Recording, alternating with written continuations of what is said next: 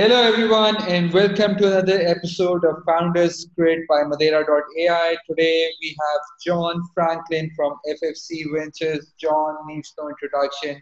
He has been an early stage investor for the past 20 years, previously worked for Goldman Sachs, has led investments in companies like Indiegogo in 80 different countries.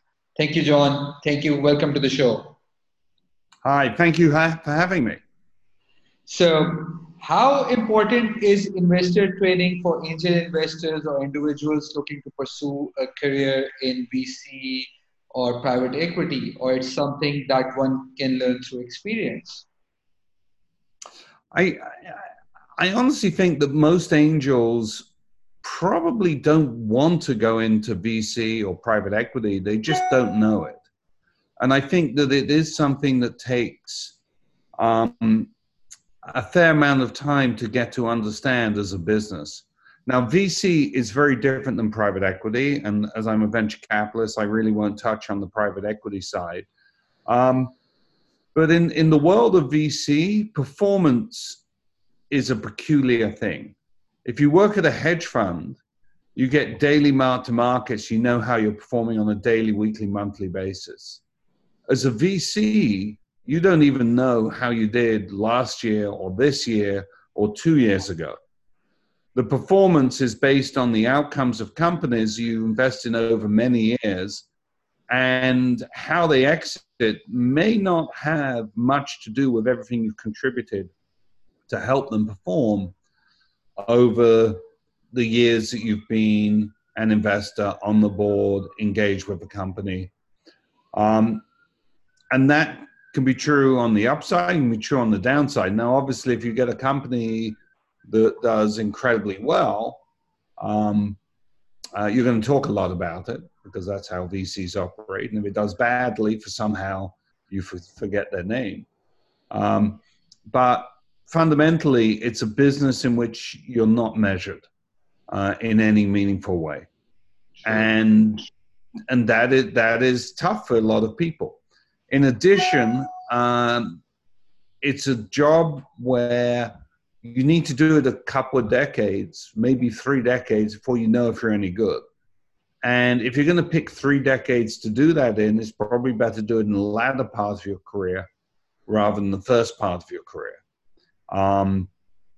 So there's a compounding aspect to it. And honestly, you're trying to bring experience to the table as well. So I think for most people, VC is emotionally attractive and is aspirationally attractive, but may not be a good fit for them. That being said, if you're an angel investor and you've been an angel investor for a number of years and you're up for the marathon task of it, and you have 10, 15, 20 investments under your belt and you want to professionalize it, VC is an interesting path. And that is the path that that I went on. Founded FFVC back in 2008, so we're in our 11th year. And we're in our second decade. And as a VC, the second decade is more fun than the first decade. As with 73 active portfolio companies, we expect to see a couple of distributions every year now going forward. Whereas in the first decade, particularly as a seed stage investor, it takes a while to get to distribution. Very insightful, very insightful. In your experience, how different do you think is the entrepreneurial DNA across different geographies, or do you think it falls on a uniform spectrum globally? So a phrase that people who know me have heard me say a lot is this belief that the world is flat, that there's opportunity everywhere, there are bright people everywhere, but it's unevenly distributed. And then there are areas and hubs which have distinct advantages. And some of those advantages are infrastructure-wise. Some of those advantages are because of local industries, educational institutions, past startups in the space. Some of them are cultural. And there are various countries where capitalism and venture capital is a capitalist pursuit where capitalism works and is respected, and there are countries that it's not. I would have said until recently that the US is a place where it's respected. I think it will still continue to be. But you need the rule of law. The whole notion of investing is one where you give people millions of dollars and they give you pieces of paper with a hope and a belief. A number of years later, you can return a piece of paper and get a lot more money back. You spend a lot of time drafting legal documents, not with a view that you're going to be pursuing them in court, but with a view of the exact opposite, that you won't. But nevertheless, there's a healthy respect on both sides for what is said in the legal documents around one's investing. Interesting. What advice do you give to someone who wants to be an investor and does not know where to start? I think the best advice is to start investing. If you want to become an investor, there are many angel networks that make sense. AngelList historically has been and still continues to be an interesting platform to find peripheral deal flow. There are angel networks in New York, the HBS Angels of New York Angels are big, but there are many others.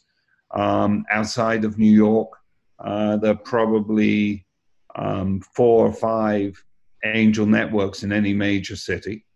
And so those are good ways and sort of on-ramps into the space. The most important thing to understand is it's a marathon, not a sprint. And therefore pace yourself and understand that 3, 4, 5 years in, you probably won't have seen any distributions. You'll put money out to work. Some of your earlier companies probably don't talk to you anymore as you're not contributing money to them. And that's par for the course. And if you're up for that, it can be an interesting way to contribute to the change and growth in the economy. This brings me to my next question. What do you think about AI in banking and financial services? So with regard to AI, we're big believers that there's a lot of investable ideas that have been brought about by changes, discoveries, and advancements in AI over the last 5 to 10 years. If you go back 20 or so years ago, the internet was kind of a major changer. It still is today. These things have a tail to them. That a decade ago, mobile was a major changer, and it is today. And we think AI is today and will be for a long time. With regard to financial services, we have a particular interest in the space. We think there's some interesting things happening on both the consumer side and the enterprise side, not just because of AI, but because of infrastructure changes as well. And so we're spending a lot of time around the application of AI in financial services and looking at seed deals in that space with particular interest. So you're a charter holder, ICAW, and so bookkeeping is being automated, and a lot of startups are working on it. And so, do you think that is one such service? Do you see in the near foreseeable future getting fully automated, or that would be just stretching it too far out? So it's kind of interesting. I graduated from Oxford not really knowing what I wanted to do in my career. And I decided to join a firm called Arthur Andersen, which was one of the big 4 accounting firms back then, big 5 accounting firms back then. And I became a chartered accountant, not because I really wanted to pursue accountancy or I thought it was a big part of my future career, but because I felt having an understanding of numbers and ability to read balance sheets, understand key ratios around companies was just good background training. I then joined Goldman Sachs, and I was there for 21 years. When I left Goldman, founded FFVC 11 years ago. It turned out that we ended up building an accounting firm within FFVC called Graphite Financial. And it's a team of 30 to 40 CPAs and accountants that provide accounting to startups. And we ended up building it because one of the things we learned was a lot of companies fail because they don't know their numbers. I can't tell you how many CEOs I sit down with when I ask them, how much money are you going to make this year or next? They will talk in terms of, we're going to exit the year at an ARR of X, or our billings are this. And I think billings and bookings are important. GAAP is kind of intellectually interesting, but cash is king, and cash is what you need for payroll. And it is very easy to run into an accounting problem. When I talk to other VCs, they tell us 10 to 15% of the time their portfolio have accounting problems. And it's not just the small ones. It's not just an onboarding service. It's the later ones as well. Yep. Because the team you have is as good as the team you're going to have. They never run at full capacity. They only have the skill sets they have. And when you can draw on a much larger team for fractional services, you can get a much stronger product. And so we ended up building this. It's growing rapidly. And we're really excited about what it can do. And I think over the last decade, a lot of firms have become comfortable with outsourcing technical support, outsourcing engineering. And we think outsourcing of accounting is really important. Now, accounting is a broad term, like AI is a broad term. But when you break it down, there's bookkeeping, accounts payable, accounts receivable, payroll, all of those types of functions. And then there's behind that, you have what we call financial planning and analysis. So this is not just your GAAP P&L, but a contribution margin P&L. And that's important because a lot of the expense you use to acquire a customer may not be captured in gross margin, but will be captured in contribution margin. You may have a business that's positive gross margin and think that's a good business, and it could be a terrible business. Exactly. If you don't understand your contribution margin. If you have more than one product, you want product line contribution margin. If you want to ensure that you have a really good understanding of your business, you need to know which are the right KPIs. So the financial planning and analysis team is a growing team within what Graphite Financial does. And it really is making a difference for companies. And this is something we provide to our portfolio companies at cost and non-portfolio companies at a margin. But with no marketing, this thing has grown strongly. So I think there's a real market need for venture quality financial reporting. So FFC says we become your partners. So I got the accounting part, and what other areas do you work with your portfolio companies in? Well, we do a whole series of things. I mean, we host somewhere around about 100 events a year now. Not just for our portfolio companies, but for the wider community as well.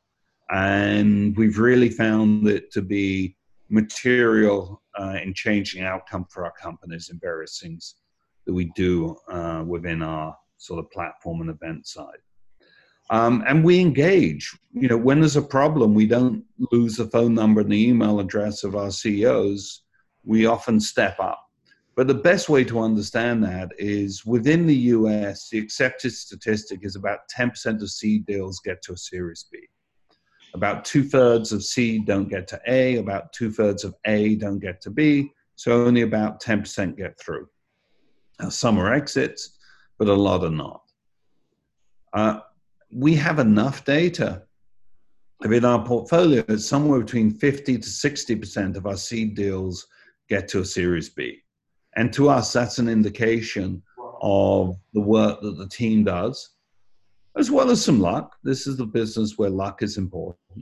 But it's an indication to us of the work that the team does to really step up and help our companies when they're in a hole. And we would encourage, we do not cut anyone a check unless they reference us and reference the team.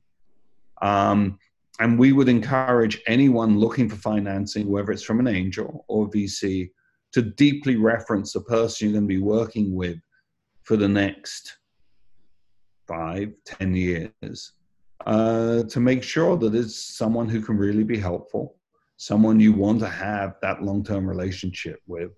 And don't think of them as just a check, because it's more than a check, and sometimes it's existentially more than a check. True, so true. So, what advice would you give to budding entrepreneurs and people who are looking to raise capital, and how and when should they reach out to FFVC? Sorry. Well, we're a seed stage firm.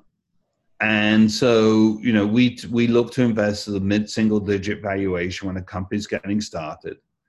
Can do pre-revenue, often post-revenue.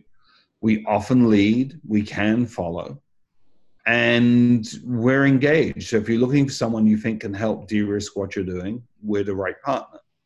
We're leaning in heavily to fintech and applied AI in general. We've made a number of drone and robotic investments of late, which we think fit well into applied AI, as well as cybersecurity. So those are our areas of focus. But like any other stage investor, we don't put on the blinkers and only look at those spaces. We're willing to look wider. And, just sort of look at our portfolio, make sure something isn't competitive. We really don't want to dig into competitors of our portfolio companies. And send a deck, and we'll take it from there. Awesome. Thank you so much again, John. Thank you so much again. And you've heard, John, startups, founders who are listening out there. So if you want to apply, just log on to www.ffvc.com and try your luck. But be cool. And look, thanks for having me. You can always, DM me on Twitter as well. My Twitter handle is John_Frankel. That's one of my favorite platforms for engaging with entrepreneurs. And thank you very much for having me. Thank you.